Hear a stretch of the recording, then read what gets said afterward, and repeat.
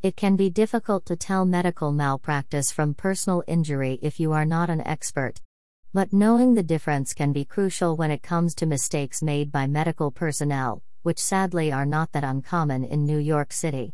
Take a look at how these two terms differ and do not hesitate to contact a medical malpractice lawyer if you believe your healthcare provider does not meet professional standards. Which tort claim is a personal injury claim in NYC? A personal injury claim is a term describing a legal case that can be opened if you have suffered harm to your body or mind due to someone else's fault. The laws on personal injury state that if another party's careless actions cause injury, the victim can hold that party accountable and might get compensated. The tragic events leading to the injury can be different, for instance. In short, if there is a party that has a duty of care and they breach this duty which results in an injury, you are entitled to compensation. In all these cases, a personal injury lawyer would be able to examine what damage was done and who is liable for it. The attorney can consult you on making a personal injury claim. What constitutes medical malpractice? Negligence is the core of all personal injury cases. That's why medical malpractice also falls under this type of tort claim. However, malpractice cases are more complicated since the majority of them involve technical and medical terminology and procedures. For this reason, it's better to consult an experienced medical malpractice lawyer for specific advice.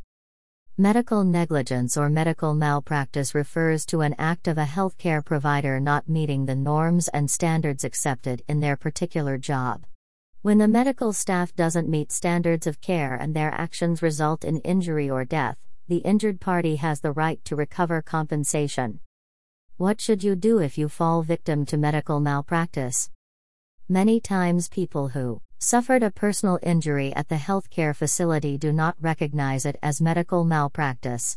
That's why it's crucial to bring your case to a top-rated medical malpractice lawyer. In many cases, be it a personal injury in general or medical malpractice in particular, the lawyers of the party causing the injury will try to settle the case.